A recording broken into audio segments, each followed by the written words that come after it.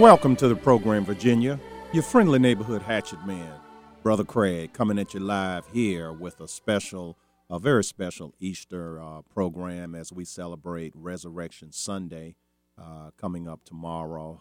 Welcome to the program, folks. And I know we normally come on with Who Let the Dogs Out, and I go on about how I'm the big dog, but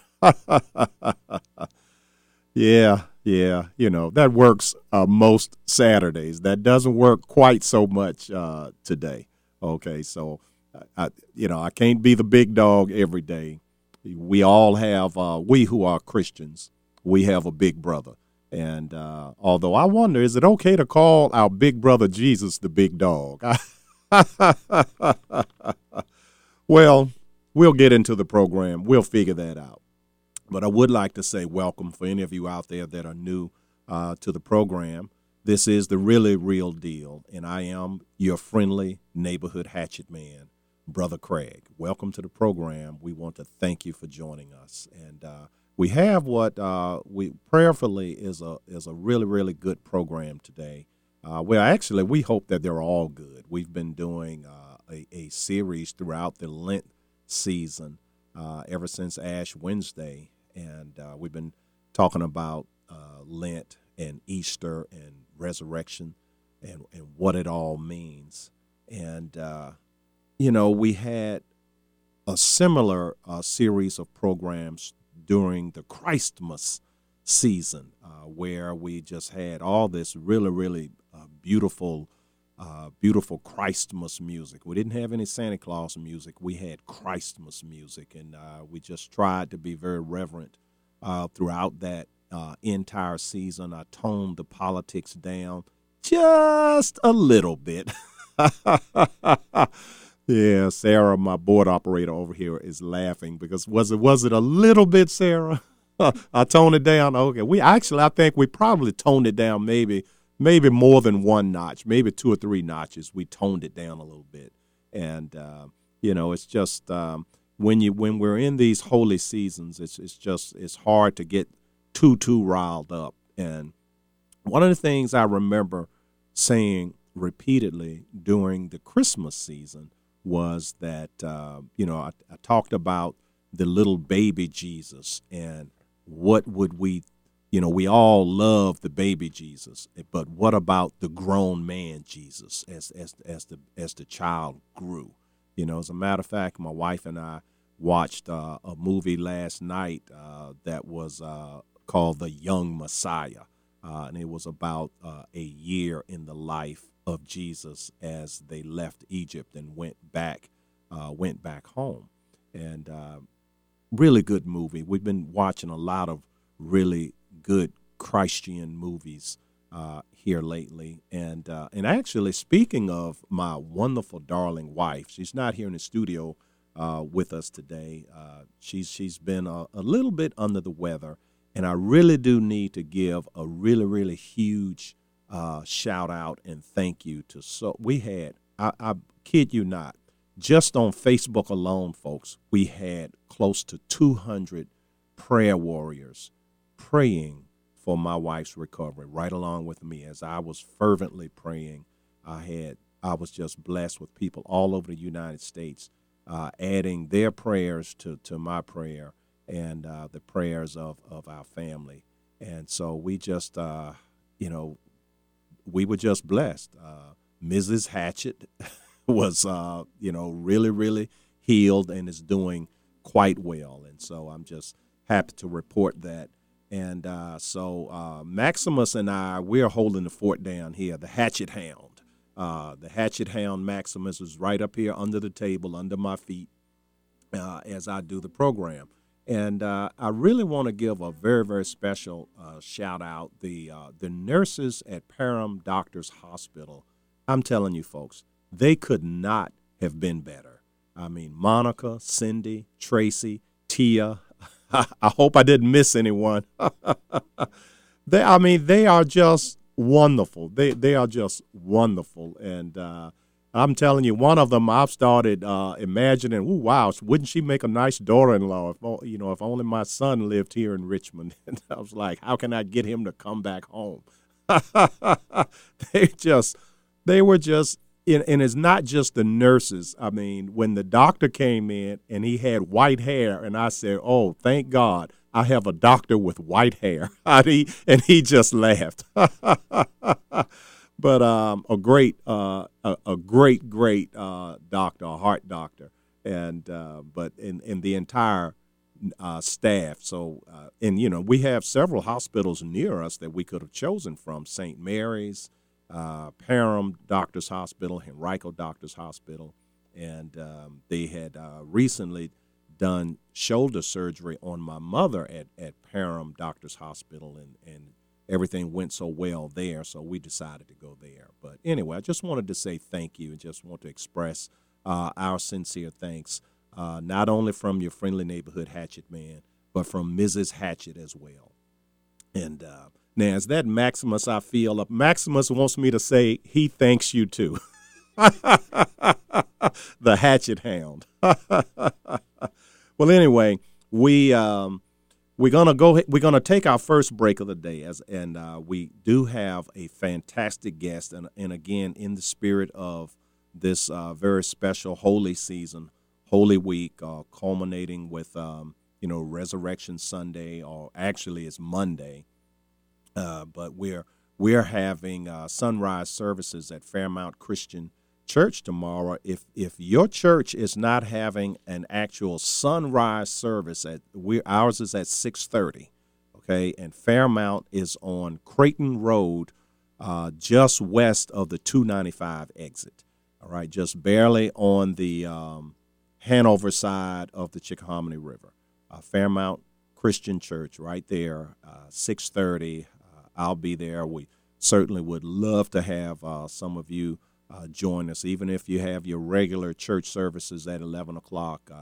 Not every church does a sunrise service, so we'll be doing that. So hopefully we'll see you there. And David Brog is our guest, and he's written a fantastic book, and we're going to unpack that book, and then maybe in our second hour we'll get back a little bit more and continue my comments and maybe take your phone calls in the second hour also, to talk a little bit more about really what it means when as we celebrated Christmas and we had so much joy at the birth of Christ, who is born somewhere. Every day is born in someone's heart.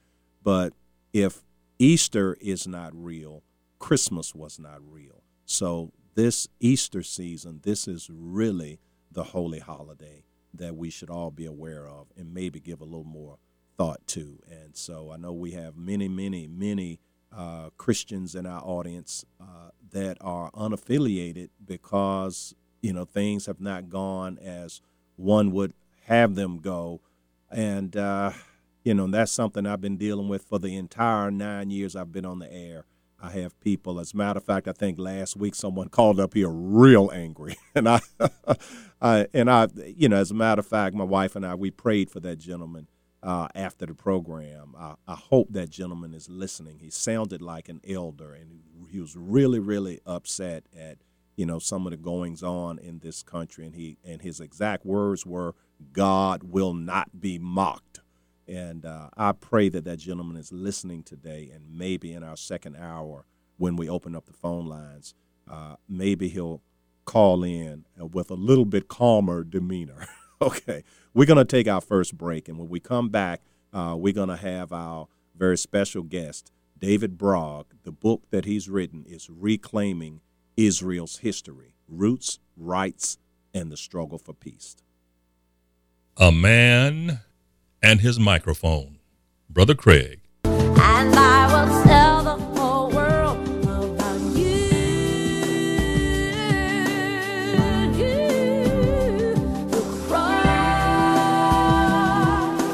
stained by blood, the beauty of the cross. Hello, Virginia. Brother Craig here with a little message about giving out of the abundance that God has blessed you with. If this great nation is going to be saved, then we in the Christian Conservative Constitutional Coalition have to be in the vanguard. There are so many brave and God-fearing groups and individuals engaged in the battle of this rendezvous with destiny.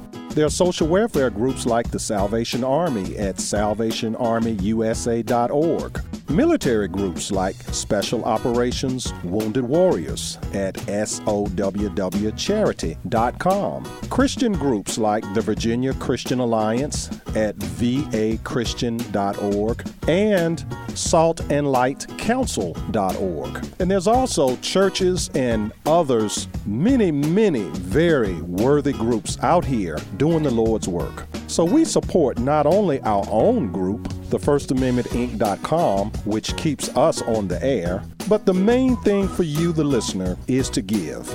Give somewhere, give generously, and give often. And give in the measure that God has given to you. Thank you, Virginia, and God bless you.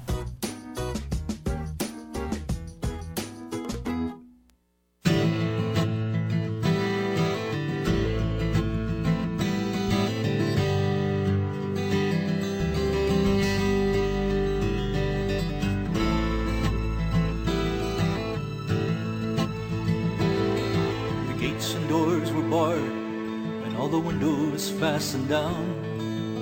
I spent the night in sleeplessness, rose at every sound, half in hopeless sorrow, half in fear the day would find the soldiers breaking through to drag us all away.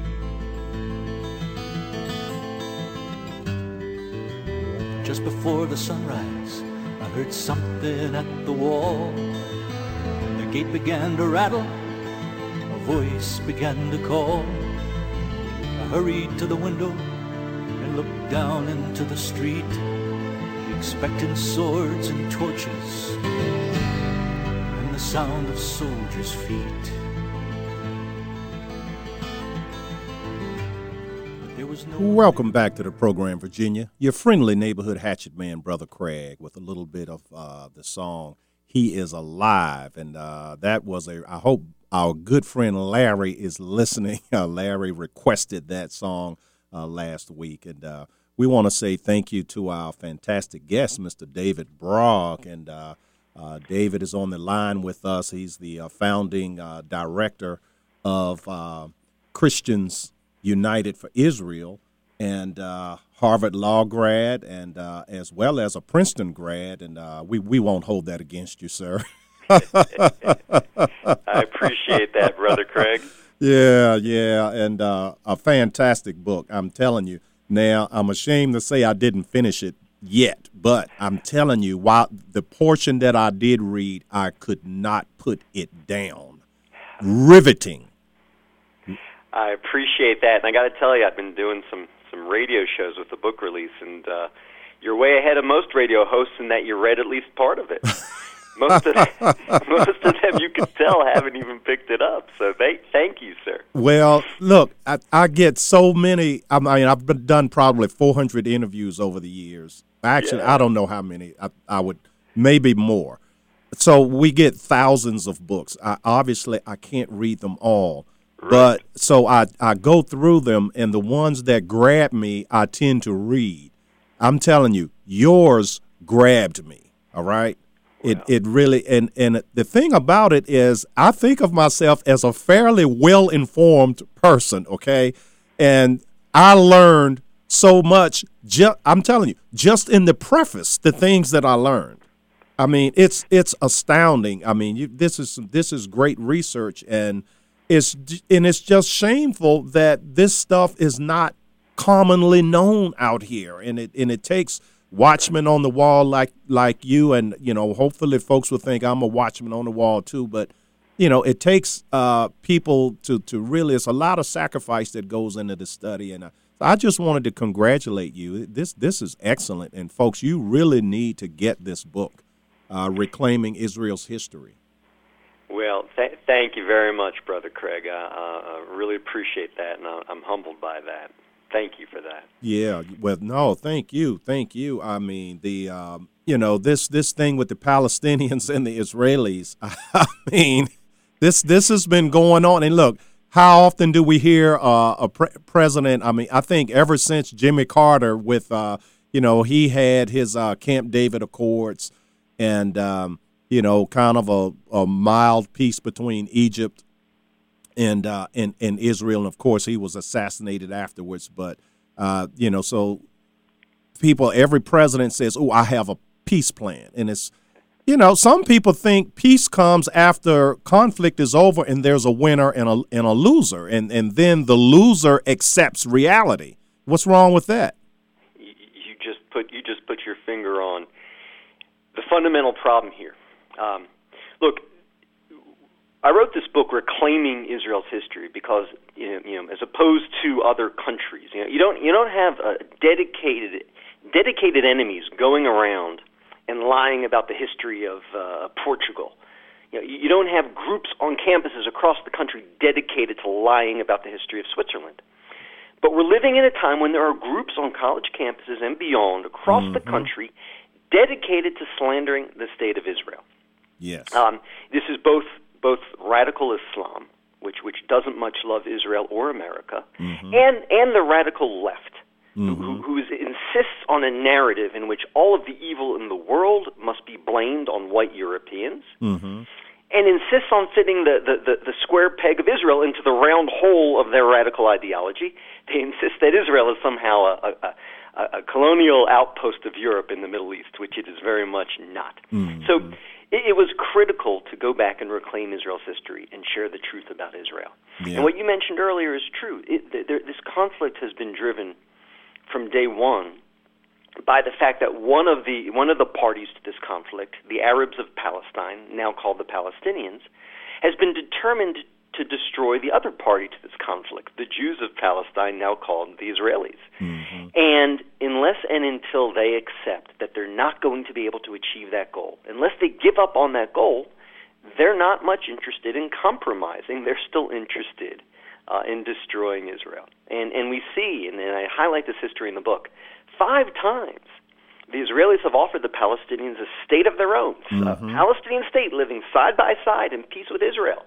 Exactly what everyone thinks will solve the conflict. It won't. The problem is 5 times they've turned that offer down. And you realize until there's a change in leadership, until there's a change in philosophy, trying it for the 6th time probably isn't going to change much. Yeah, you're right. And see, and also the in one of the past deals that they rejected, they actually were offered more than what's on the table now, because after they got a little leeway, rather than act peaceful, which they say, "Oh, we want peace," they shot rockets from that area into Israel. Well, yeah, you're talking about the withdrawal from Gaza in 2005.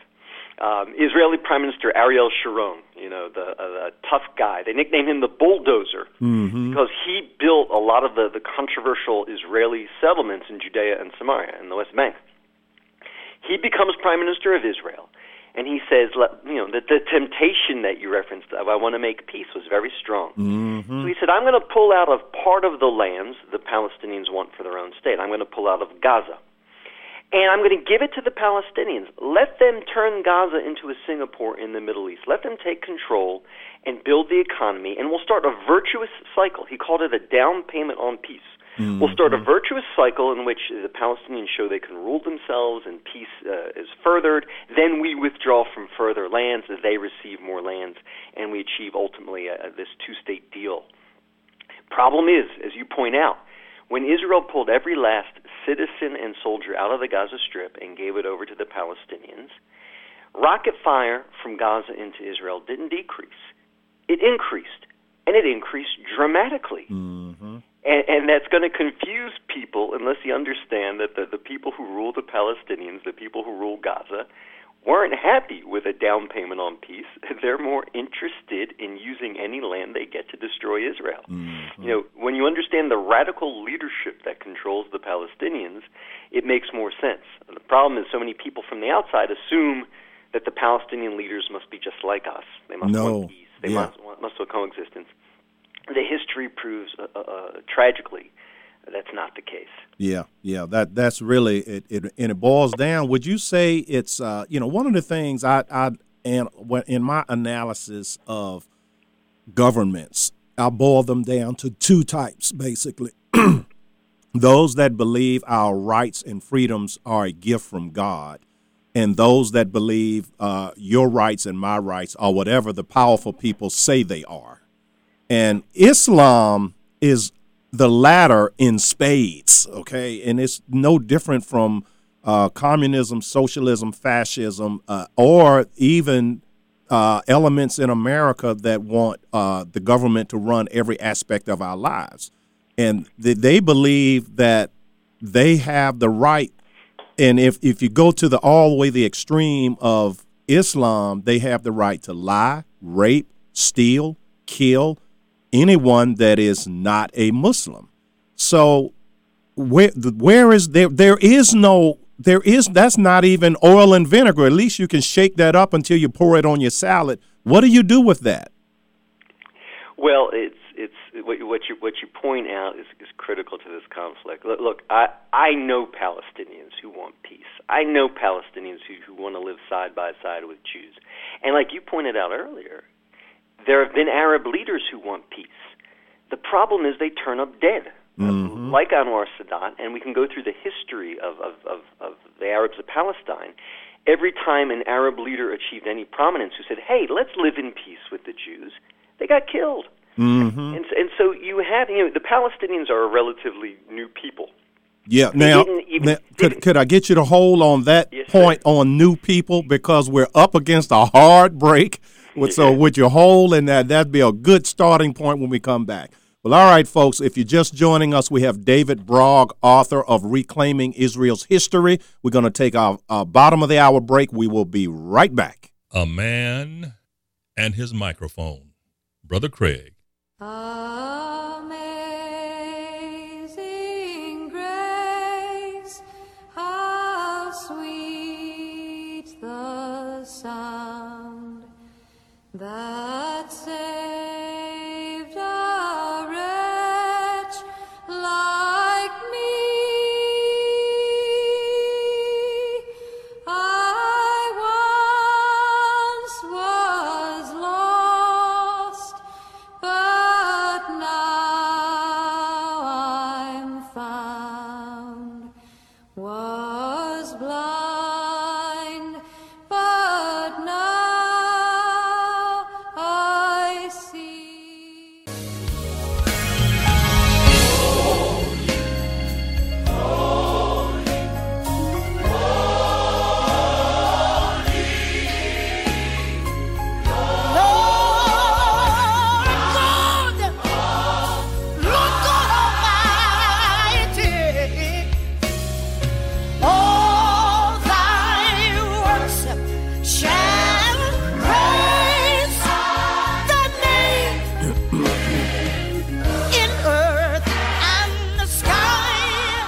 Welcome back to the program, Virginia. Your friendly neighborhood hatchet man, Brother Craig, coming back at you live here on Virginia's Big Dog radio program, The Really Real Deal. And this is our final and our special programs throughout the Lenten season. Folks are culminating here a day before Resurrection Sunday, and I promise you we'll get back to the hard-hitting politics that you you tend to like, okay?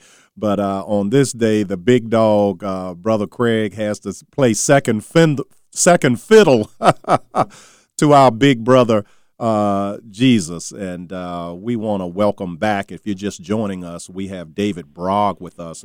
David has written a fantastic book, Reclaiming Israel's History, Roots, Rights, and the Struggle for Peace. And I'm telling you, folks, you need to get this book. And you young folks out there that only know what your professors give you, you got to get this book. And thank you for staying over. And we were just talking about Palestine and the term Palestinian.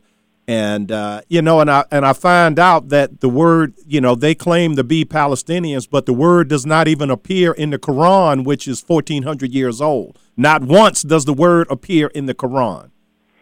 No, not once, nor does the word Jerusalem appear in the Quran. But the term became popular in the West. Mm-hmm. So, the Romans, the Jews rebelled against Rome couple times. Romans got tired of the rebellions. They not only destroyed the temple, they not only exiled millions of Jews, they not only killed millions of Jews, but they said we're going to try to sever the connection between the Jewish people and their land by changing the name of the country. Mm-hmm. The country was called Judea, mm-hmm. which kind of gives you an idea about who lived there. Right. You might as well call it Jewland. Right. It was the land of the Jewish people. Mm-hmm. They severed the connection. They gave it a name, and out of spite, they took the name of the Jewish people's traditional enemies, the Philistines, and Mm-hmm. called the land Philistina, which became Palestina, which became Palestine. Mm-hmm. Now, before we go further, how big? Because modern Israel is a little itty bitty country. All right, tell the audience how big Judea was. So it's funny, people hear about Judea or Israel, they imagine it must be as big as the U.S. or at least Texas. Judea would have been the size of Connecticut.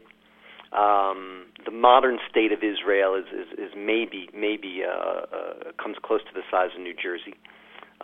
We're talking about a tiny strip of land Mm-hmm. that makes up a small, less than 1% of the entire Middle East that's ruled by Arabs and Muslims. Mm-hmm. It's a tiny speck where the Jewish people is seeking the right of self-determination.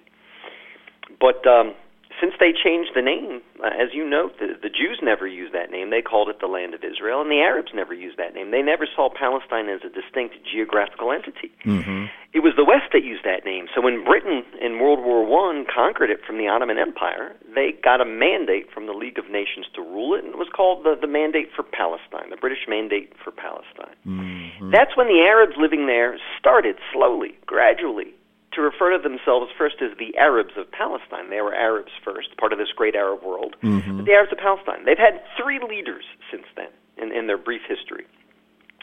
All 3 of them dedicated to sort of this radical notion that the Jewish people have no connection to this land and no rights in this land, and it's okay to use violence against their civilians in an effort to take the land back from them. Mm-hmm. The first was a guy named Haj Amin al-Husseini, the Mufti of Jerusalem, who got so excited by the Holocaust, by the Nazi final solution. He said, this is great. We can kill the Jews in Europe before they're able to come back home to Israel.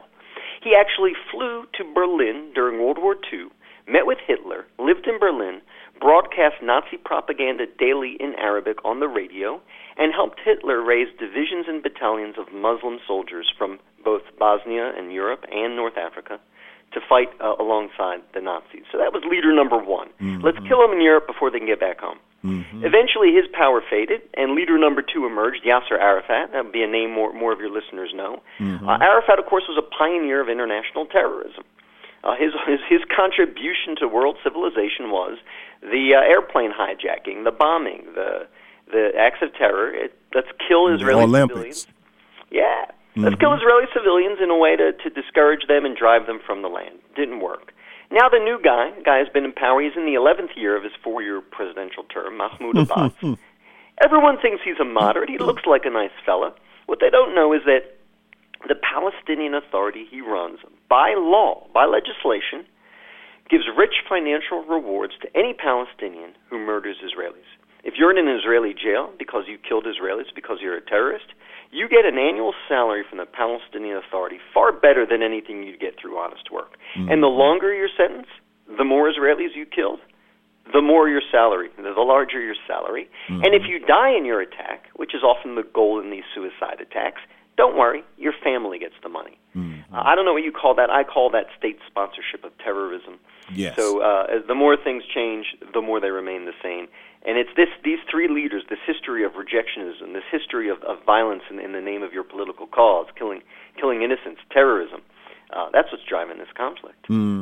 Now, how much of the animus towards Jews would you think would be in the British naming it Palestine? I mean, these were not stupid people. Now, so was this something intentional? Because in the West, there are people throughout the West right up to this very day that they have such a special animus against Israel, and it's very similar to the animus that they have against American Christians. Barack Obama once famously said that America is no longer a Christian nation. You know, I beg to differ, but and I think it boils back down to the difference between the two forms of government. And America and Israel are the only two nations whose founding is these are nations founded on the principle of our rights come from God, not man, that there is an authority higher than the prime minister or the president or the Congress. Yeah, I think what you're laying out is has this deep truth to it, brother, and that is there is this revolt against the very foundation of our civilization.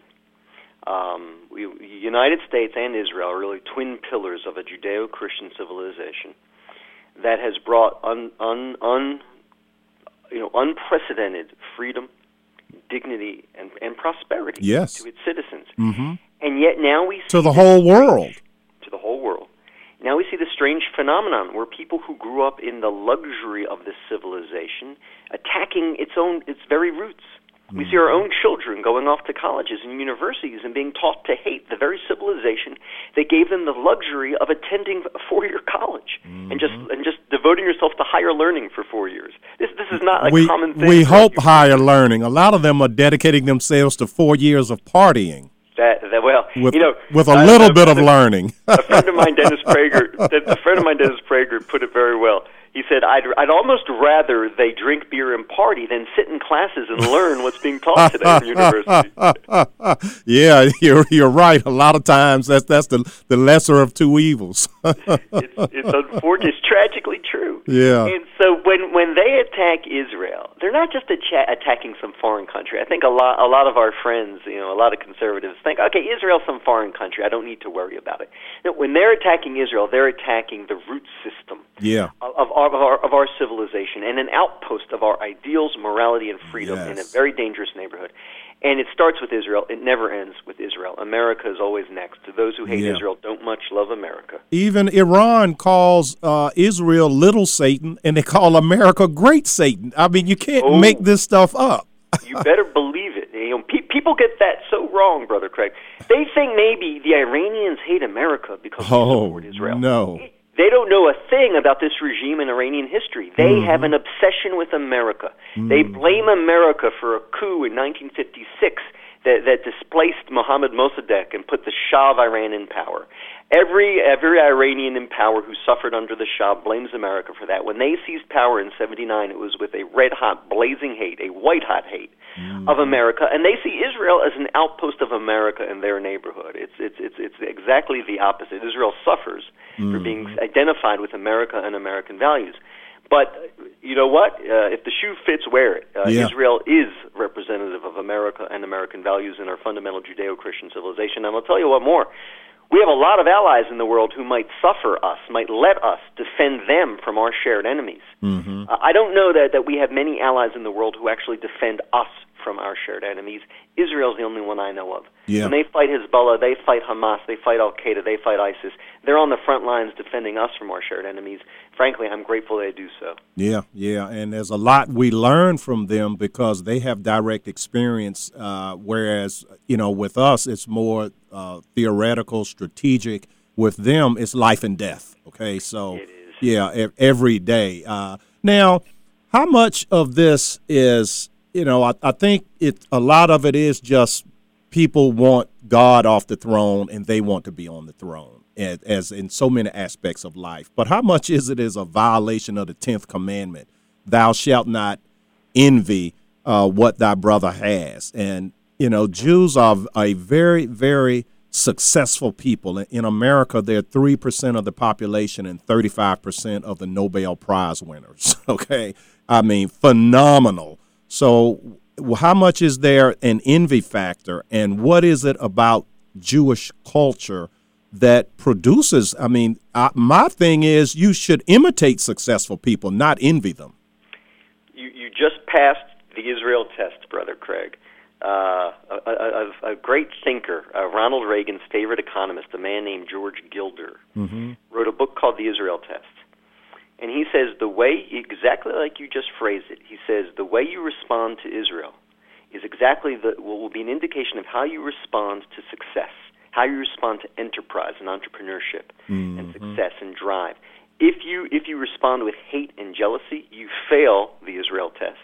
If you respond by saying, let's admire that, let's duplicate that, you pass the Israel test. But what was his name again? I'm writing that down. Yeah. We're supposed to plug my book, but let me plug this book because I think you'd love it. Gilder, Gilder, George Gilder. He wrote a book about free markets and the economy that Ronald Reagan loved and made one of his bedrocks of his economic plan. Gilder wrote this book called The Israel Test, and that's exactly what he sets forth. Israel has been a stunningly successful country, much as the Jewish people have been surprisingly successful as individual people. The Jews went back to this wasteland. It was a wasteland when they returned, Palestine, Israel. And there was no resources there. The only resources they ever had was oil in the Sinai, but they gave back the Sinai to Egypt for peace. So they had no resources. They've taken this wasteland and turned it into this high-tech startup nation, which is thriving and every aspect. There was not enough water in Israel, so Israel became water pioneers and has developed the technologies that can save the entire world from thirst if only the world will let them. And when any country in Africa that lets Israel in to revolutionize their agriculture, they've got food, they've got water. So it's this amazing country of enterprise, innovation, making the desert bloom. It's a beautiful story and can be a model for the world and actually practically help save the world. If only the world will get over its hatred and envy and say, hey, come help us, come teach us.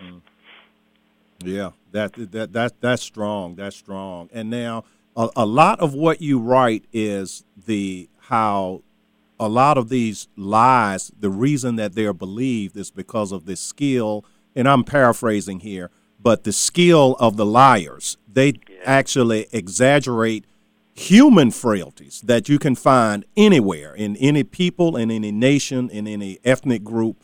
And they act like if you find this in anyone that's Jewish, then they say, oh, those Jews do X, Y, Z. If there is a Jewish communist, then those Jews are communists. If there's a Jewish capitalist, then any evil of anyone that does wrong in capitalism, oh, it's those Jews. And so break down for the audience, how these lies are. They're so pernicious and they're so successful, particularly against our young. Well, look, it's the world's oldest hatred, anti-Semitism, and this singling out of the Jewish people among the peoples of the earth for special blame. And as you pointed out, it's crazy. So during the 20th century, when the real focus of the world was this debate over communism and capitalism, the communists who hated capitalism saw capitalism as some Jewish enterprise. There were Jewish capitalists, a small minority of Europe's capitalists. They saw capitalism as Jewish. It's the Jewish vice, the Jewish evil. At the very same time, anti-communists saw communism as the Jewish vice, the Jewish evil. Yeah, there were Jewish communists. They were a small minority of Europe's communists. But in each case, what they hated most, they only saw the Jews involved in it and only made it a Jewish frailty. And what we're seeing today is the exact same thing, only not directed towards Jews as individual people, but directed toward the one and only Jewish state. We live in an era where free countries, democracies, are having to battle terror, mostly Islamic terror. And those who appreciate and understand the need to fight terror will appreciate what Israel does, but those who are troubled by it, especially among the radical Islam and the left, they single out Israel's efforts to fight terror. They ignore every other country's. They single out Israel's efforts to fight terror and place singular blame on the Jews. This is an Israeli crime, fighting terror. This is an Israeli atrocity, fighting terror. We also live in an age of nationalism, and especially now with the election of Donald Trump, people are talking more and more about nationalism. But people who don't like nationalism, people who don't like the idea of a nation having an identity and a pride and wanting to protect its borders, they pick out Israel alone among the nations of the world, among the nationalists of the world, and see nationalism as a singularly Jewish crime, an Israeli crime. And so anti-Semitism persists, just the forms have changed, the topics have changed, but it's that same impulse. Something you don't like in the world, find a Jew who's involved in it and blame the Jews for it. Right, yeah. And see, and we get a whole lot of that as Christians, as conservatives, as constitutionalists. I mean, we get that in spades, and but Israel has been getting it much, much longer than we have. As a matter of fact, at first, This Week in History, I do a little series every week, This Week in History, and I think in 15-something, let me look real quick, it was April 12th, I believe. 15. Oh, it's in my notes, but it was the first Jewish ghetto was built. Okay, so you're talking a long time, folks, a very long time. And so we who've been dealing with this for a short period of time, we need to kind of get over it and understand this is human nature. It's not going anywhere. And but now you mentioned Trump. Yeah. Now, let's talk about what Obama laid on Israel and that Trump has inherited versus what Trump has to do, because, I mean, Obama has literally given Iran permission to nuke up. And everyone knows, I mean, these are not dumb people. Everyone knows that Iran calls Israel Little Satan and America Big Satan, and when they say we're going to wipe Israel off the map, they really, really mean it. Okay, it's not just hyperbole; they mean it. And yet, Barack Hussein Obama gives them a window within 10 years, if they hold to the agreement, 10 years, and they're not holding to it. You were talking about this, sort of the biblical fundamentals before, brother. And to me, the greatest distinction we face today, and you can tell if someone's a conservative or a liberal right from this distinction, is, do you believe there's such a thing as evil in the world? Mm-hmm. Conservatives believe it. The Bible teaches it. Liberals deny it. So if you deny, and when I went, by the way, I went to law school with Barack Obama. We were in the same class at Harvard Law. Did he show up for class? Well, I never met him. You never met him? But people talked about him. People talked about him. I just never met him. How'd that joker get a degree if he didn't show up for class? I've interviewed Wayne Allen Root several times, and Wayne declares that he has never seen the guy. It was a big law school. It's possible. I just know I never met him, and everyone talked to him. They said that one day, Barack, one day he's going to be a senator. They underestimated him. Wow. But I know the environment in which he was educated. And Tony, his fundamental problem, he doesn't believe there's such a thing as evil in the world. And he said it himself, and he said it about Iran. He said, we all want the same things. We all want to raise our families in peace and dignity. Baloney. At least you're supposed to be a multiculturalist. Barack Obama, you're supposed to believe in multiple cultures and respecting multiple cultures, then at least have enough respect for the radical Islamic rulers of Iran to take them at their word. Yes. They don't want what we want. They want something very different from what we want. They want to destroy us. They want to destroy Israel, and like you pointed out, they mean it. Yeah. The Quran commands them to do these things, to immigrate. I mean, we call them refugees. They call themselves holy warriors. It's just a different type of jihad by immigration. It's called the Hajj or the Hijra. I mean, it's written in the Quran to do this. He who immigrates for the sake of Allah is blessed. Well, Leo, that's like at least take them at their word. And there is no more radical Islamic government on earth today than the Iranians. So yeah. So you and I see the evil, and you say, hey, last thing we want to do is pump billions of dollars into that evil government. The last thing we want to do is fund that evil government's research into ballistic missiles and nuclear arms. Yeah. President Obama had a very different view. He said they're reasonable. They're like us. So if they're mad at us, we must have done something wrong. Let's right the wrongs we've done to Iran, and then they'll no longer have a reason to hate us. If you look at human history, it's that mistake, that fallacy, that foolishness that empowers and enables evil to march in this world, evil to succeed in this world. Yeah. And what I'm encouraged by is, at the very minimum, this new administration sees Israel as a friend and Iran as an enemy. We're already light years ahead of where we were. Yeah, yeah. Now, and if you're just joining us, folks, we have David Brog as our special guest today, and his book is Reclaiming Israel's History, Roots, Rights, and the Struggle for Peace. Now, David, what can President Trump do, and what about Prime Minister Netanyahu? I'm going to tell you, I am bothered by the idea that because there are some settlements being built, or because Israelis defend themselves, and the way they defend themselves is that they put themselves at personal risk to make certain that no innocents are killed. The exact opposite of what the Arab combatants do. Exact opposite. I'm really bothered by that. So what can these two men do to change the dynamic from the path that Barack Obama had the relationship on? Well, I think what they can do is similar to what we just discussed, which is they can understand that while there are some wonderful Palestinian individuals, their government and their majorities don't recognize a Jewish connection to the land of Israel, don't recognize Jewish rights in the land of Israel, and are not interested in letting Jews have their own state in the Middle East. They're not interested in a two-state solution. They're not interested in living side by side with the Israelis in peace.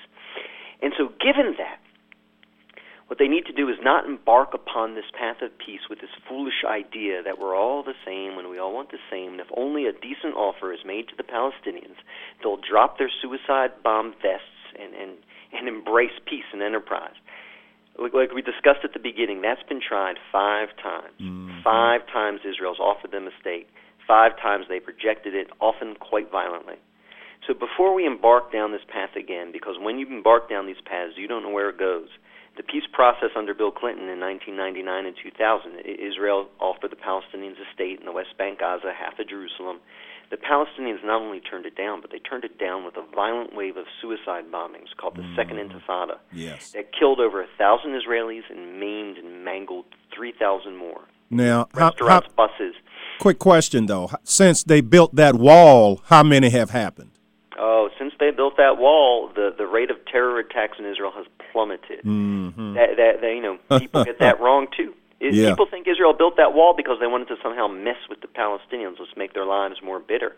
It's the opposite. There was an open border between the West Bank and Israel. It was more open than the border between Canada and the U.S., and the Israelis liked it that way because they thought by letting Palestinians come over and work with us, and Palestinians got salaries in Israel that were far higher than any salaries in the rest of the Arab world. There was peace, prosperity. Yeah. But and more equality. Muslims are treated better in Israel by Jewish people than they're treated by the Muslims in their own countries. I mean, there's an Arab on the Supreme Court. freest Arabs in the Middle East, without Yeah. any doubt, are the Arab citizens of the Jewish state. Now, Only Arabs in the Middle East that get to vote for, serve in, and criticize their government without having to fear for their freedom or their lives. Yeah. Only the Arab citizens of the Jewish state. Yeah. Now, last minute before the top of the hour news break, so your final thought, and then how can folks get a hold of you and your book? So, final thought is we all dream of peace. I've not met an Israeli mother or father who wants to send their sons and daughters in Israel off to war. We all dream of peace, but when we pursue it without recognizing the reality, often what Israel gets instead is restaurants and cafes being blown up by terrorists. So before we do this again, let's just pause and see. Has this leadership of the Palestinians accepted the Jewish connection and Jewish rights to the land, or are they still denying it and funding terror? If they're still denying it and funding terror, we need to proceed with caution. Okay. And now, and I apologize. We are right at the news break, and now, would you mind holding on for maybe 5 minutes into the first hour? Be my pleasure. Okay, great. All right, we're going to take our top of the hour break, folks, and we will be right back with David Brog. A man and his microphone. Brother Craig. שמעתי שדוד הנעים אקורד פלאים לאלוהים ושאתה שונא תווים ידוע אקורד עגום ומסתורי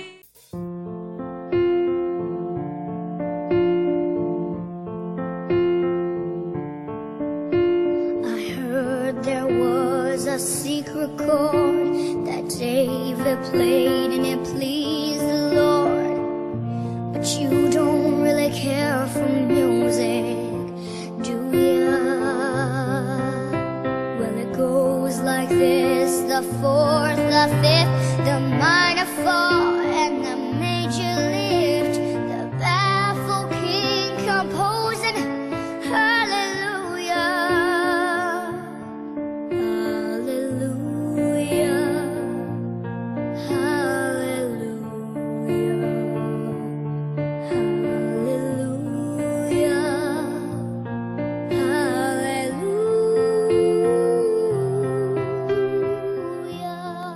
Welcome back to the program, Virginia.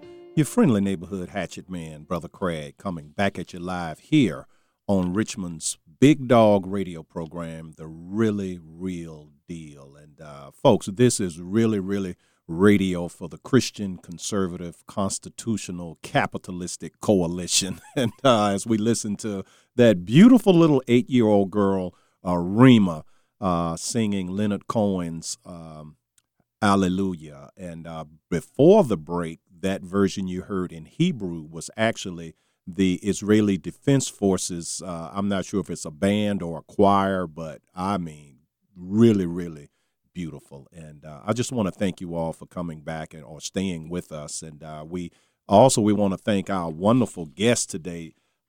David Brog has actually stayed over. Now, this is rare. We normally, our interviews end at the top of the hour, but it's just been so fascinating. And thank you so much for staying over. Oh, thank you, Brother Craig. I'm honored. Yeah, and folks, you guys, you got to get this book. I'm telling you, Reclaiming Israel's History. And I'm telling you now, you all know I literally, and this is not an exaggeration, thousands of books come in the mail all the time. Sometimes we get them by the box full, okay? I'm telling you, I could not put this book down. This is because I know a good bit of the history, obviously nowhere near what our guest knows, but I'm very familiar with it. And I learned so much that I did not know. And for that, David, I want to thank you. Thank you. I really appreciate that, brother, and it's just been a great pleasure to be on with you and to be able to discuss this topic. We need to teach this history even in our own circles, even in conservative circles. We need to know it because it's the only way we can really defend Israel. Right. And in defending Israel, we're defending ourselves because it's what they hate is the Judeo-Christian ethic. You know, we're joined at the hip. That's exactly right. Show me someone who hates Israel, I'll show you someone who hates America. Yes. And who hates the Judeo-Christian civilization that is the foundation of our country. Yeah, yeah. You know, where the Spirit of the Lord is, there also is liberty. And they hate the idea of liberty, that how dare you think that but just because you were born that there's some God out there that said you have rights and that you're free and that I can't do to you what I want. That's their attitude. Well, that's right. That's right. You mentioned it earlier. It's this seeing yourself as a god, this Yes. human tendency to see ourselves as gods that constantly leads us down these dangerous paths. Yeah, yeah. The first commandment and the 10th commandment. Okay. Amen. Yeah, they're like bookends, and you just can't get away from it. Very appropriate conversation here as we go into Resurrection Sunday. And but now I wanted you to stay over for the top of the hour because I did not want to rush you as you gave your closing and told people how to get a hold of you and your book. So go right ahead. Well, I appreciate that. Just a quick note, I can't resist, but you played Leonard Cohen both in Hebrew and in English. Yes. The song Hallelujah, a beautiful song. Few people know this. Leonard Cohen, after the 1973 Yom Kippur War, when Egypt and Syria attacked Israel, tried to destroy Israel on Yom Kippur, the holiest day of the Jewish year in 1973. They knew all the Israeli soldiers would be home going to synagogue. They attacked. Israel somehow survived that war, like it survives its many wars, miraculously. Mm-hmm. Leonard Cohen was in Greece at the time, flew to Israel to sing for the troops. So when we lost Leonard Cohen, we not only lost a beautiful singer-songwriter, we lost a friend of Israel. Wow. Now, my book is Reclaiming Israel's History. Best place for it, Amazon.com, BarnesandNoble.com. We've got the hardback, the Kindle, the Audible. We got all the forms. And the best way to reach me is through Christians United for Israel, the organization I've had the privilege of working for and building with a wonderful man named Pastor John Hagee. And our website is... wow, yeah. We interviewed him when his Four Blood Moons book came out. Oh. Great man. 28th Hagee to preach the gospel of Jesus Christ. He's a wonderful, and he's one of these people. The more you get to know John Hagee, the more you love this man. Oh, I had the privilege to work by his side. Yes. You're a blessed man. Well, I am. We built an organization called Christians United for Israel. It's the largest pro-Israel organization in America. And our website is CUFI.org, CUFI for Christians United for Israel.org. If you're not already there, sign up, go to the website, give us your email address. Give us your email address, and we'll let you know when you can take action to defend Israel. We make it easy for you. We send out action alerts where if you click a button, you're sending an email to the White House, your senator, your congressman, and defending the state of Israel, and you can reach me through that website and reach us through that website. Oh, great. So, yeah, we just, I mean, this has really been great, and we just wish you well with continuing your book tour. Please give Pastor Hagee our best regards. I will. Yeah, and my wife and I, as a matter of fact, we have a lot of his sermons. We record them. If we can't watch it, we can watch it at our leisure. Yeah, we're big fans. Oh, that's fantastic. And he's a funny guy. That's what's great. People see him as some sort of fire and brimstone preacher. Well, he can preach and he can be hot, but he's a man with a heart of love and humor, and it's a joy. A joy. Yeah, it is. And, and I mean, I bring the fire and brimstone a little bit too, but I try to be funny. And, you want to be multifaceted. God put so much into his children, and those who would detract against us would take maybe what they think is our weakness and try to highlight that. But that's right. No, there's a lot in this world. We've got to hold the line. We've got to teach and preach with strength and clarity. Yes. But like you say, God's also given us a heart that loves and a soul that loves to laugh. So it's good to combine them. Amen, brother. You be blessed. Have a very, very blessed and a sacred Resurrection Sunday. Thank you, Brother Craig. It's been a real pleasure to talk to you. I appreciate it. Okay. All right. Thanks again. Now, next time you write another book, you got to come back. You You got a deal, my friend. All right. Take care. Bless you. Bye-bye. All right. Well, all right, Virginia, we're going to take our quarter after the hour break. The number here, if you would like to call in and participate in today's program, 804-454-1366 is the number, 804-454-1366. A man and his microphone. Brother Craig.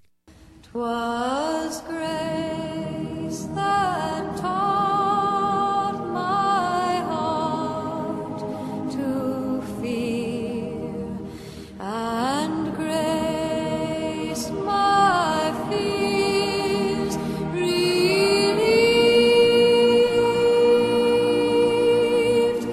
How precious did that grace appear, the hour I first believed.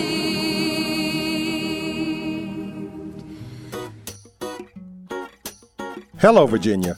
Brother Craig here with a little message about giving out of the abundance that God has blessed you with.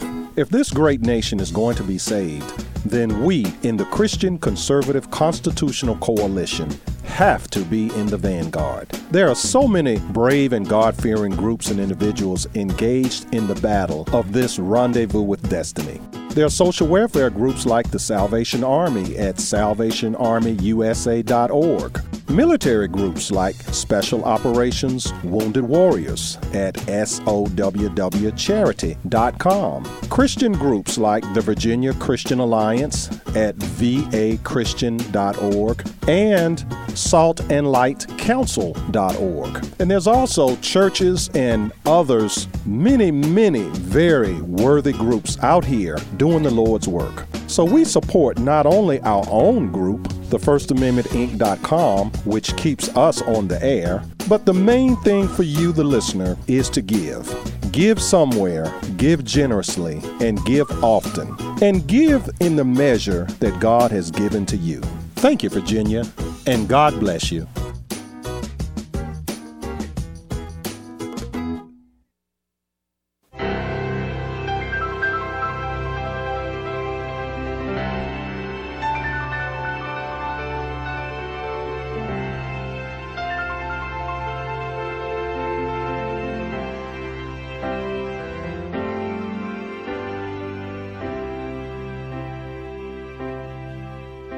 Go ahead, drive the nails in my hands, laugh at me where you stand. Go ahead and say it isn't me. The day will come when you will see. 'Cause I'll rise again. Ain't no power on earth can tie me down. Yes, I'll rise again. Death can't keep me in the ground. Welcome back to the program, Virginia. Your friendly neighborhood hatchet man, Brother Craig, here on the Big Dog radio program here in the state of Virginia, the really real deal. And that was Rise Again by Dallas Home, a beautiful, beautiful song. And if our good friend Larry is listening, I want to thank you, Larry, for recommending that we play that song. Really, really appropriate here, a day before Resurrection Sunday. And talk about the really real deal. I mean, that is the really real deal. I mean, it doesn't get any more real. And, you know, and I'm always talking about on this day in history or on this week in history what happened. Well, name a historical event more significant than finding the tomb of Jesus empty 3 days after his body was put there. You just can't. There is. I mean, folks, even the birth. I mean, well, I guess you could make a case that they're equally important, but from a historical standpoint, if you don't have an empty tomb, then the birth of Jesus was just another baby, okay, and who just happened to grow up to have an extraordinary life, okay. But it's the fact of the empty tomb means that it's more than just an extraordinary quote unquote ordinary human being, which is the way the Islamic world styles it, is that Jesus was just a prophet, okay. So, and it's not only that, they also claim that he's a Muslim prophet, okay, and that he's going to come back and tell everyone that he's a Muslim, and if you're not a Muslim, well, then these other Muslims, they get to cut your head off. I mean, how irreverent can a so-called religion be? This you talk about a man of peace. I mean, even when he was taken, he would not even allow any of his disciples to defend him. He wouldn't even allow. I mean, a centurion got his ear cut in defense of Jesus, and Jesus says, "Put that sword away," and he reaches up and heals the man's ear. I mean, talk about a man of peace, okay? It's, I mean, and contrast that with the picture of humanity prior to the advent of God lowering himself down to be born of a virgin through the Holy Spirit and to dwell 33 years on this earth and to go through all of what Jesus had to go through. Contrast that, which and folks, that culminates in what we observed yesterday. And I say observe because maybe celebrate is the wrong word for Good Friday. But we observe Good Friday, okay? And I think a lot of us as Christians, and this is not a knock on us as Christians, okay? This is not a knock. This is an observation. And I'd be interested to get your take, okay? 804-454-1366 is the number, 804-454-1366. We welcome your take. But it seems to me that we live in a world, and I'm speaking of us in the Christian conservative constitutional capitalistic coalition, okay?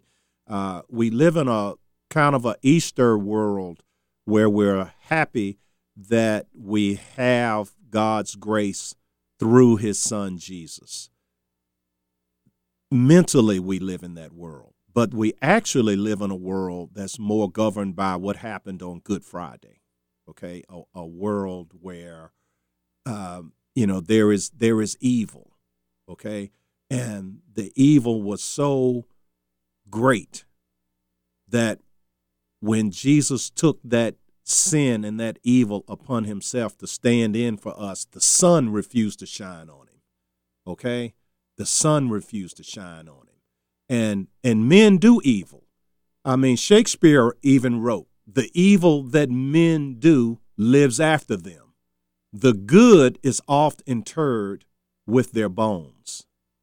And so this is really an appropriate time for us to really think about the good we do versus the evil we do, or the sin meaning just error. I mean, don't think of sin as, it's like the hatchet man is saying you're the worst thing. I mean, we're all sinners. We all live in error. And yes, sometimes that error does lead to great evil. Sometimes that error, interchangeable words, it can lead to things that just build upon themselves, and before you know it, you have a destroyed life. But the beauty of Easter is that you too can rise again. You too can be reborn. And it's just, there's an open invitation, and that open invitation is not just at Easter, but that open invitation is there 24 hours a day. Okay, and a beautiful thing, I remember the interview we did with Noni Darwish a few weeks ago, the former Muslim woman who was born in Egypt, and her father was killed in one of the Israeli wars. He was a right-hand man to President Nasser, and the president came to her home, and she remind you now, she was a 6-year-old girl, all right, and he wanted to know which one of you children is going to avenge your father's death? Who wants to go out and kill Jews? All right, and so this girl lived in fear right on up through womanhood and didn't come to America until she was 30. And she's sitting channel surfing one day and comes across a TV preacher, okay? Now, how many of us like to marginalize TV preachers? Okay, a lot of people do. And I guess there are some that are what you might call pulpit pimps, okay? But they're not all pulpit pimps, okay? But even the pulpit pimps, God allows them to pimp folks because you never know if they're at least reciting the word of God. Now, whether they believe it or not, that's on them. But they're up there reciting it. And so to the person listening, viewing, observing, taking it in, it's an open invitation. It's an open invitation, okay?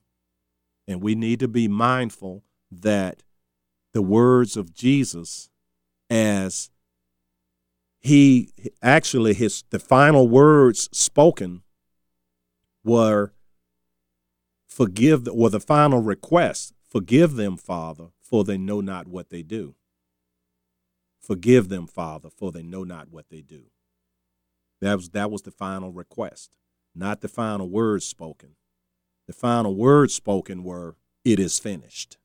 And those words were spoken right before he gave his spirit up out of the body that hang there on that cross. And so it's just, something to think about, okay? And we pray that many, and as I've alluded to earlier in the program, I know this because I've been on the air. This is my 9th year on the air. And, while I'm not a preacher or a pastor, I am a watchman on the wall. I am a layman. And and then, of course, I have my wonderful Mrs. Hatchett. If I ever get a Bible verse wrong, I'm going to hear about it when I get home. Thank God. And she always corrects me in the spirit of love. All right. And but we try to do our part here on the Really Real Deal. And as I was saying earlier, it doesn't get any more real than this. It just we just try to deal in truth.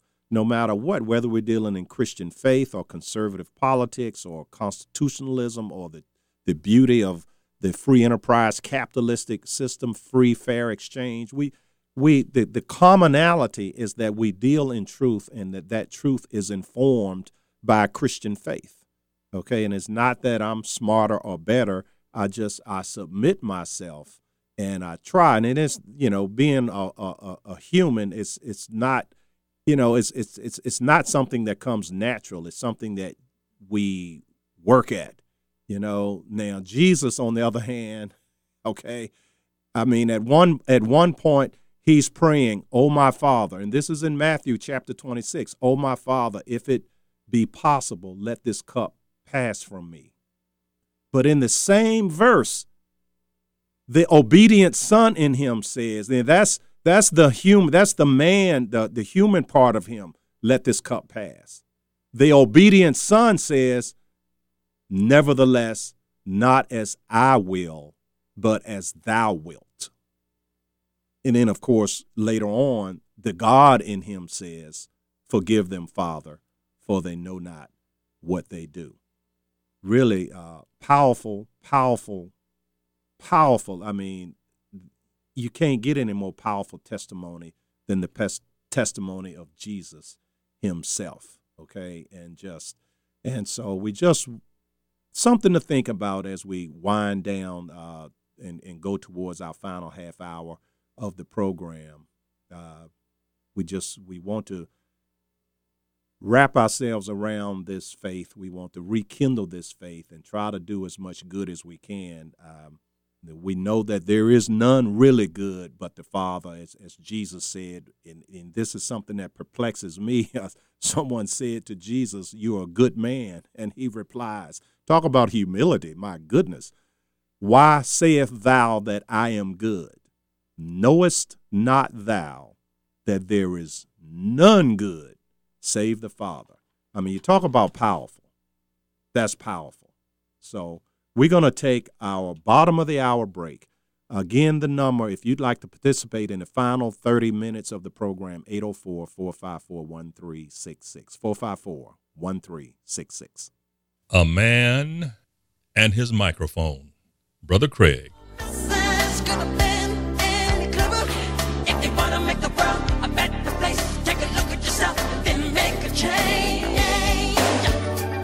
שמעתי שדוד הנעים אקורד פלאים לאלוהים, ושאתה שונא תווים ידוע. אקורד עגום ומסתורי, מינור נופל, מז'ור ממריא, ומלך מבולבל שר הללויה.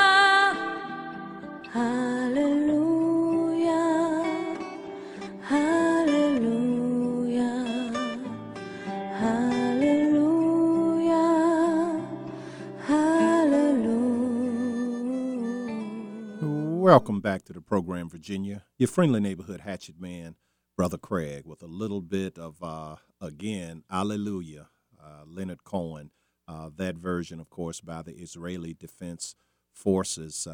Final 30 minutes of the program, 804-454-1366 is the number, 804-454-1366. And, hey, it's been a really, just can't get over how well the interview with David Brog went. I mean, that was really fantastic. And I'm going to finish that book. It was a really good book, and I highly recommend it. Now, if you would like to contact us at the program, give you a couple of ways. You could always just hit me up on Facebook. And as a matter of fact, I have my Facebook up right now. So if you happen to be viewing the program on your computer, you can just go to Facebook, shoot us a message. Or my email is craig@thefirsamendmentinc.com. That's all spelled out, THEFIRST, amendment, as in the Constitution. I'm president of the First Amendment, Inc. So the First Amendment, Inc., INC.com. And you can comment on the program, or you can invite your friendly neighborhood hatchet man, Brother Craig, to come out to your event or your group to speak. We always are very honored to be able to do that. As a matter of fact, just a little over a week ago, I was blessed and really honored to moderate one of the governor's debates. And now I understand there was another governor's debate. This time Ed Gillespie decided to show up. I don't know why he didn't show up for mine. Okay, now I'm just throwing it out there, folks. I don't know why. Nor will he come on this radio program. I don't know why. Okay. Now, when you see Ed, you ask Ed. Okay, Ed, why won't you go and be interviewed with your friendly neighborhood hatchet man, Brother Craig, okay? And I don't know why, folks, okay? But Ed Gillespie will not come and be interviewed by the hatchet man, okay? And I'm telling you, I've done literally hundreds of interviews, okay? And I am a tough but fair interviewer, okay? And also another thing Ed will not do is Ed will not participate in the debate series that I proposed on Live on the Air, which would be different from the on-stage debates. They're really not debates. They're more like joint press conferences. The people that put these things on, they don't want a give and take, or they don't want a Lincoln Douglas style debate. Okay, they really don't. They want something very controlled. And you're basically just asking questions, and you're answering the question. You're not going at each other. And that's not a debate, okay? And so, and also you have to share the stage with 3 people. Now, what I'm proposing is one-on-one debates, because come fall in the general election, it's going to be one-on-one, all right? And it's going to be either Dr. Ralph Northam or Tom Perriello. And now the phrase I coined for the debate that I did was Dr. Tom, let me get this thing straight. Dr. Tom Perry Northam. Yeah, Dr. Tom Perry Northam, because there's really no difference between the two of them. They are in favor of everything that the coalition of evil is in favor of, and they're against everything that the Christian Conservative Constitutional Coalition is in favor of. So there's no difference between them. But my feeling is that the Democrats are going to try to push Tom Perriello. As a matter of fact, John Podesta, Hillary's hitman, he wrote an article saying that they needed Perriello because listen to this now, he's younger, more energetic, and he represents the future, right? Think about that. Younger, does the name Barack Obama ring a bell? See, this is, and then when they tried the old hag Hillary, they didn't have the same outcome. So they don't want another old hag. They want young, energetic, okay, someone that can put the lie over on the people, all right? This is what they want. Now, on the Republican side, you have just the simple fact of, nothing against the other 2 gentlemen. I've not endorsed, okay, but I'm just an observer, and I'm a very astute observer, okay? You have 2 baby boomers, and you have a Generation X member, a member of my generation, okay? And I'm not picking Corey Stewart because he's my generation. I'm just stating the facts. Corey is younger, more energetic. So what are we going to do? All right, we're going to have, the old guy with the old ideas who they're going to label a lobbyist. They're going to label he defended Enron. They're going to label he defended big tobacco. Okay, so, I mean, what do we want? Or do we, and a guy that's never, ever, ever won an election. Or a guy like Corey Stewart, who not only has never lost an election, but has won 4 times in hostile territory without becoming a rhino. Now, typically the way Republicans win in hostile territory is they have to kowtow to the portion of the electorate that is Democrat.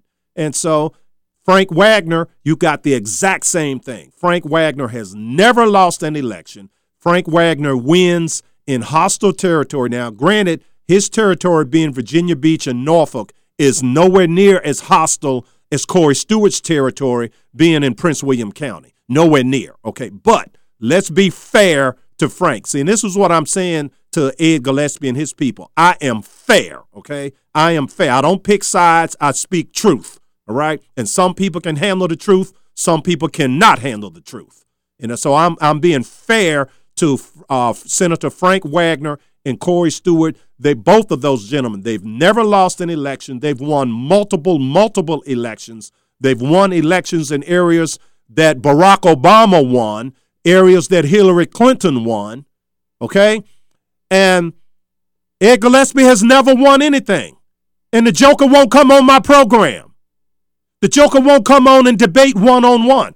I want one-on-one debates, not all 3 at the same time. I want Ed Gillespie up against Corey Stewart, and then I want Ed Gillespie up against Frank Wagner, and then I want Corey Stewart up against Frank Wagner. Now, Corey and Frank have agreed. Ed won't agree. What's up with that? What's up? And then I'm the bad guy. Okay, I'm the bad guy.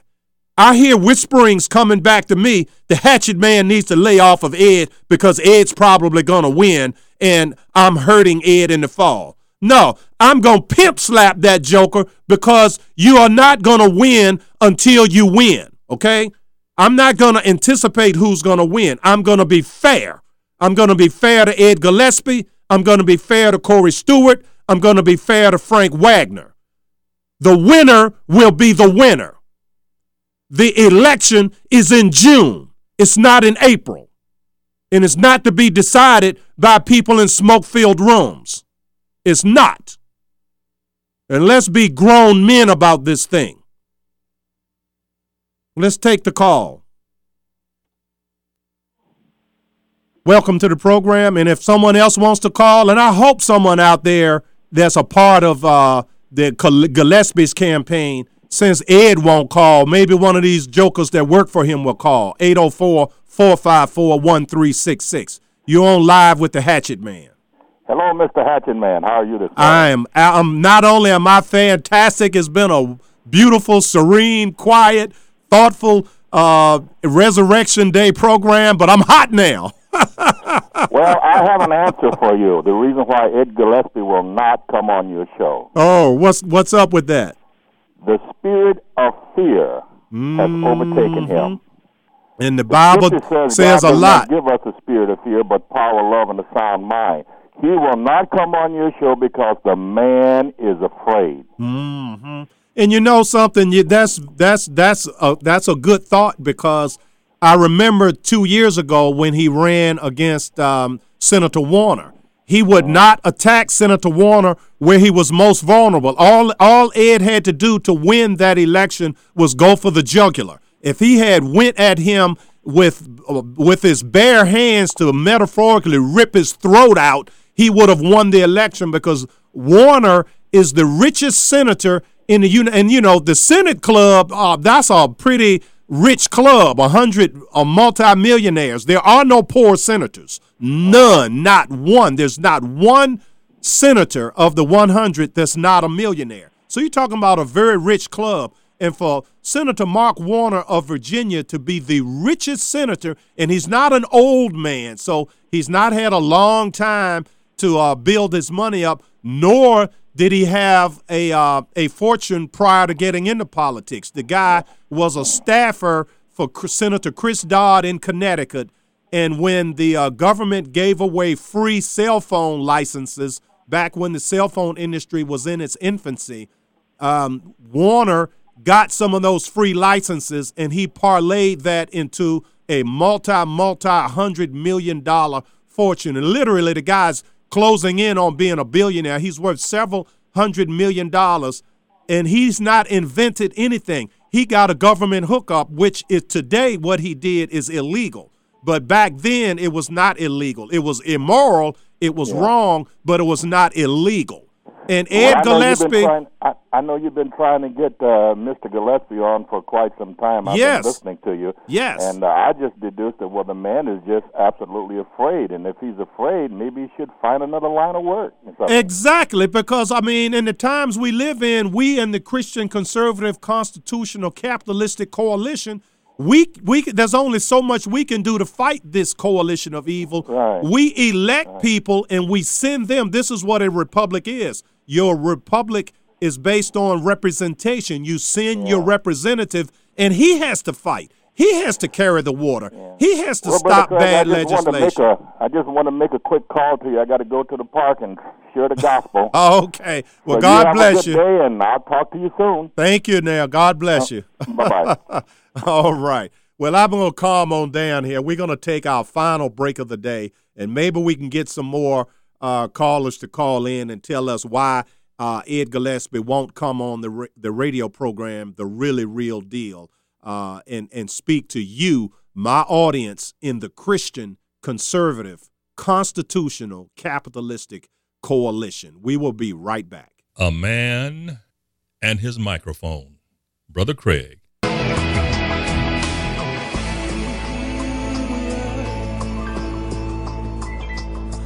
I was taking a trip on a plane the other day, just wishing that I could get out, when the man next to me saw the book in my hand and asked me what it was about. So I settled back in my seat, a bestseller, I said, a history and mystery in one. Then I opened up the book and began to read from Matthew, Mark, Luke, and John. And the Word was with God. He was born of a virgin one holy night in the little town of Bethlehem. Angels gathered round him underneath the stars, singing praises to the great I am. He walked on the water. He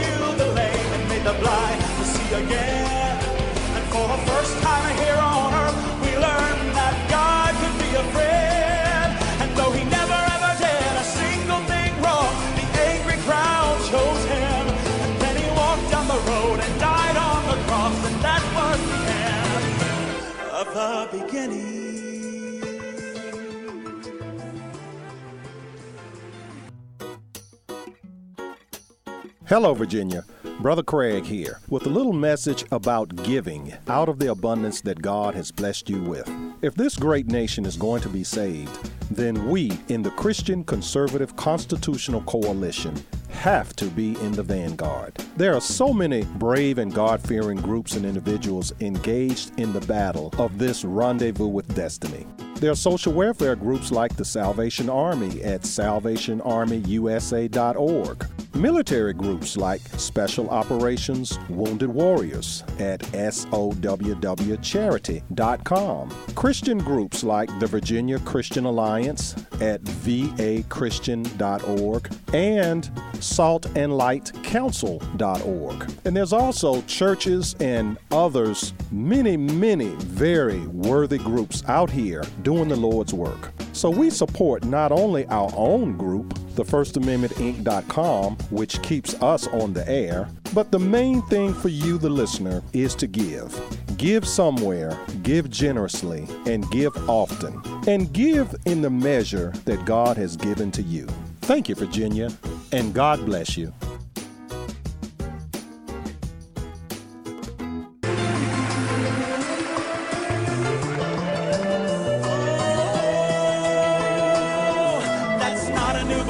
That's a Bible, he said, and I've heard it all before. I've tried religion, it's shame and guilt, and I don't need it anymore. It's superstition, made out tales, just to help the weak to survive.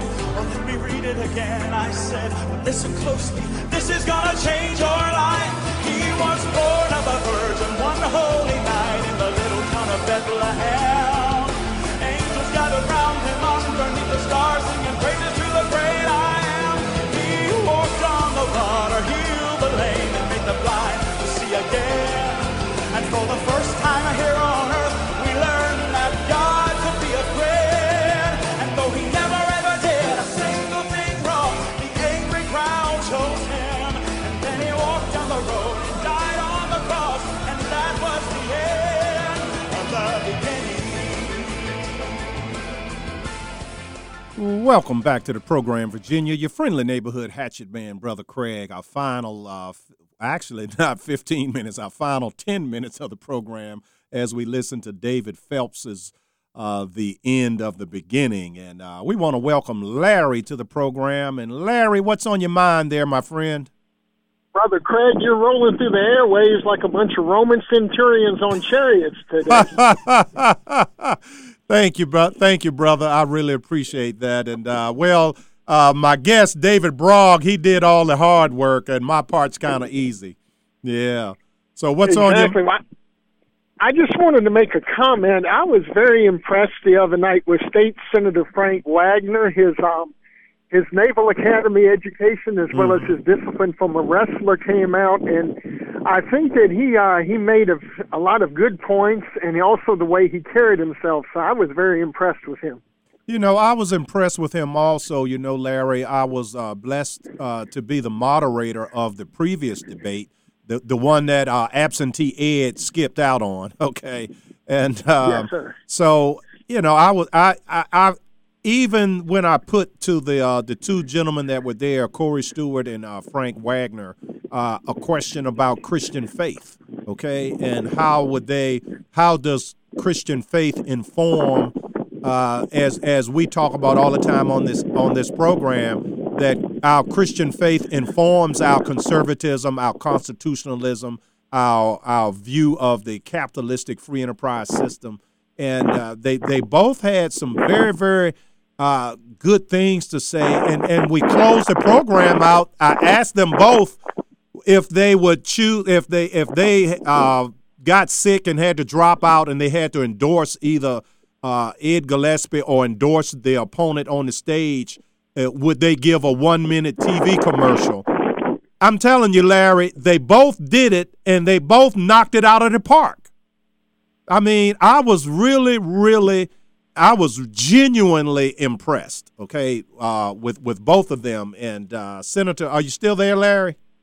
Yes, sir. I'm listening to you. It's a little windy out here. Oh, okay, yeah, because I was hearing the wind, and then the wind stopped all of a sudden. Okay, thought we might. I know you're way out in my western outpost in Louisa, But anyway, yes, sir. yeah, I was just very, very, very impressed. Now I regret that I missed the most recent debate.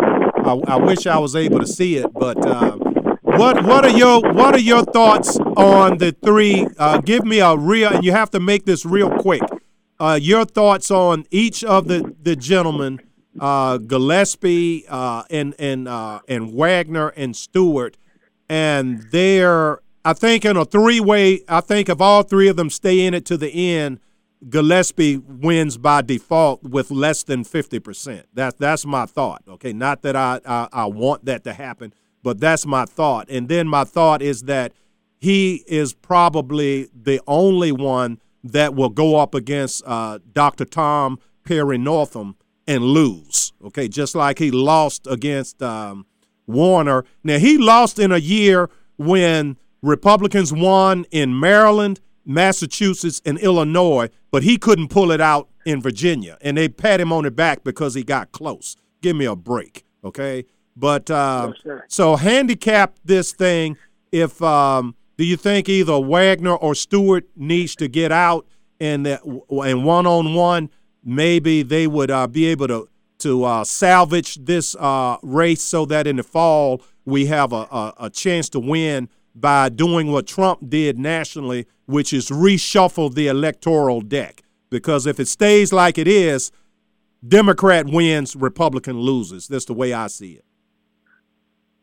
Well, I think you've hit the nail on the head now. One thing I did notice, Corey Stewart is starting to pull away with the evangelicals, and unfortunately, the evangelicals for the last 5 or 6 years in this state, they haven't had anybody to really carry the water for them. But I will say this.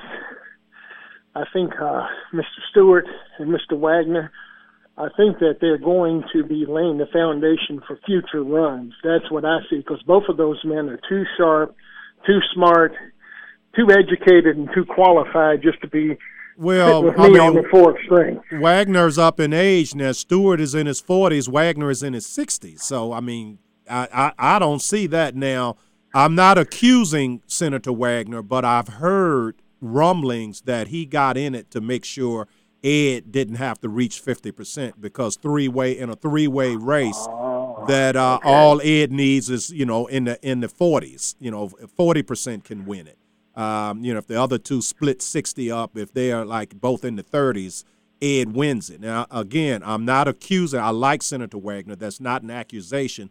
I am an astute political observer, okay? And elections boil down to mathematics. It's just, I've been saying it for years, okay? And this is why I'm able to predict a lot of these things where a lot of other folks are left dumbfounded after the fact. I'm able to predict things way ahead of time, okay? This is not really, it's not rocket science if you take emotion out of it, okay?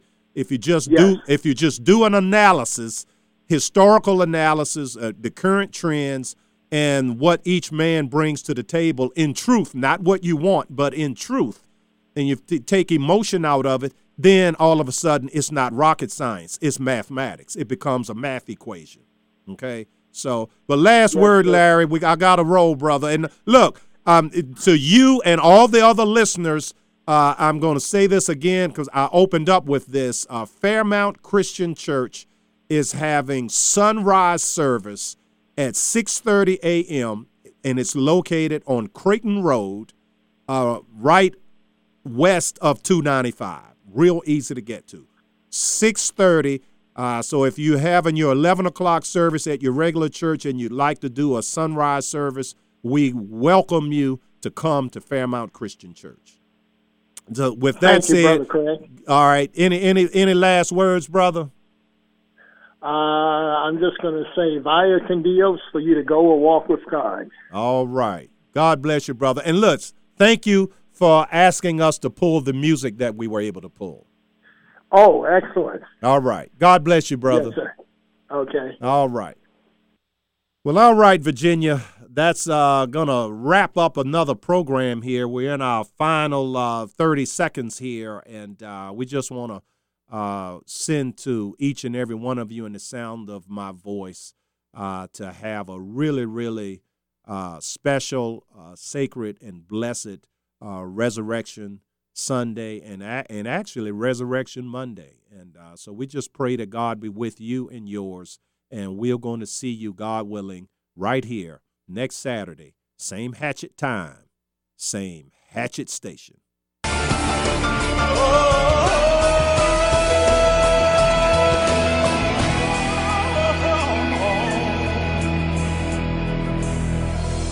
At the beginning he said with a smile, what more could there be?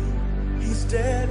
You said they hung him and put nails in his hands and a crown of thorns on his head. I said I'll read it again, but this time there's more, and I believe that this is true. His death wasn't the end, but the beginning of life that's completed in you. Don't you see? He did all this for you.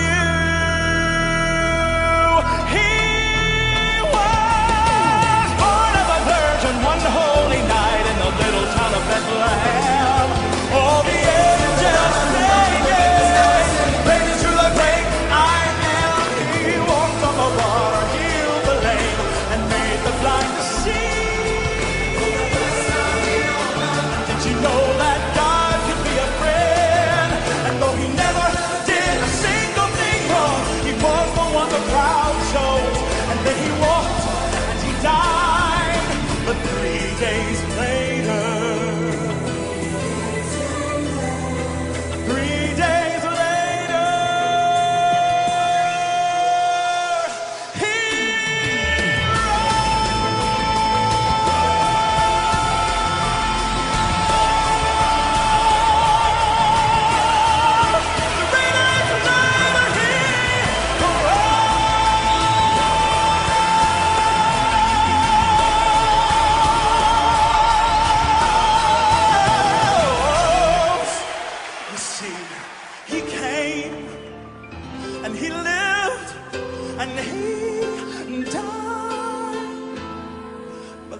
was the end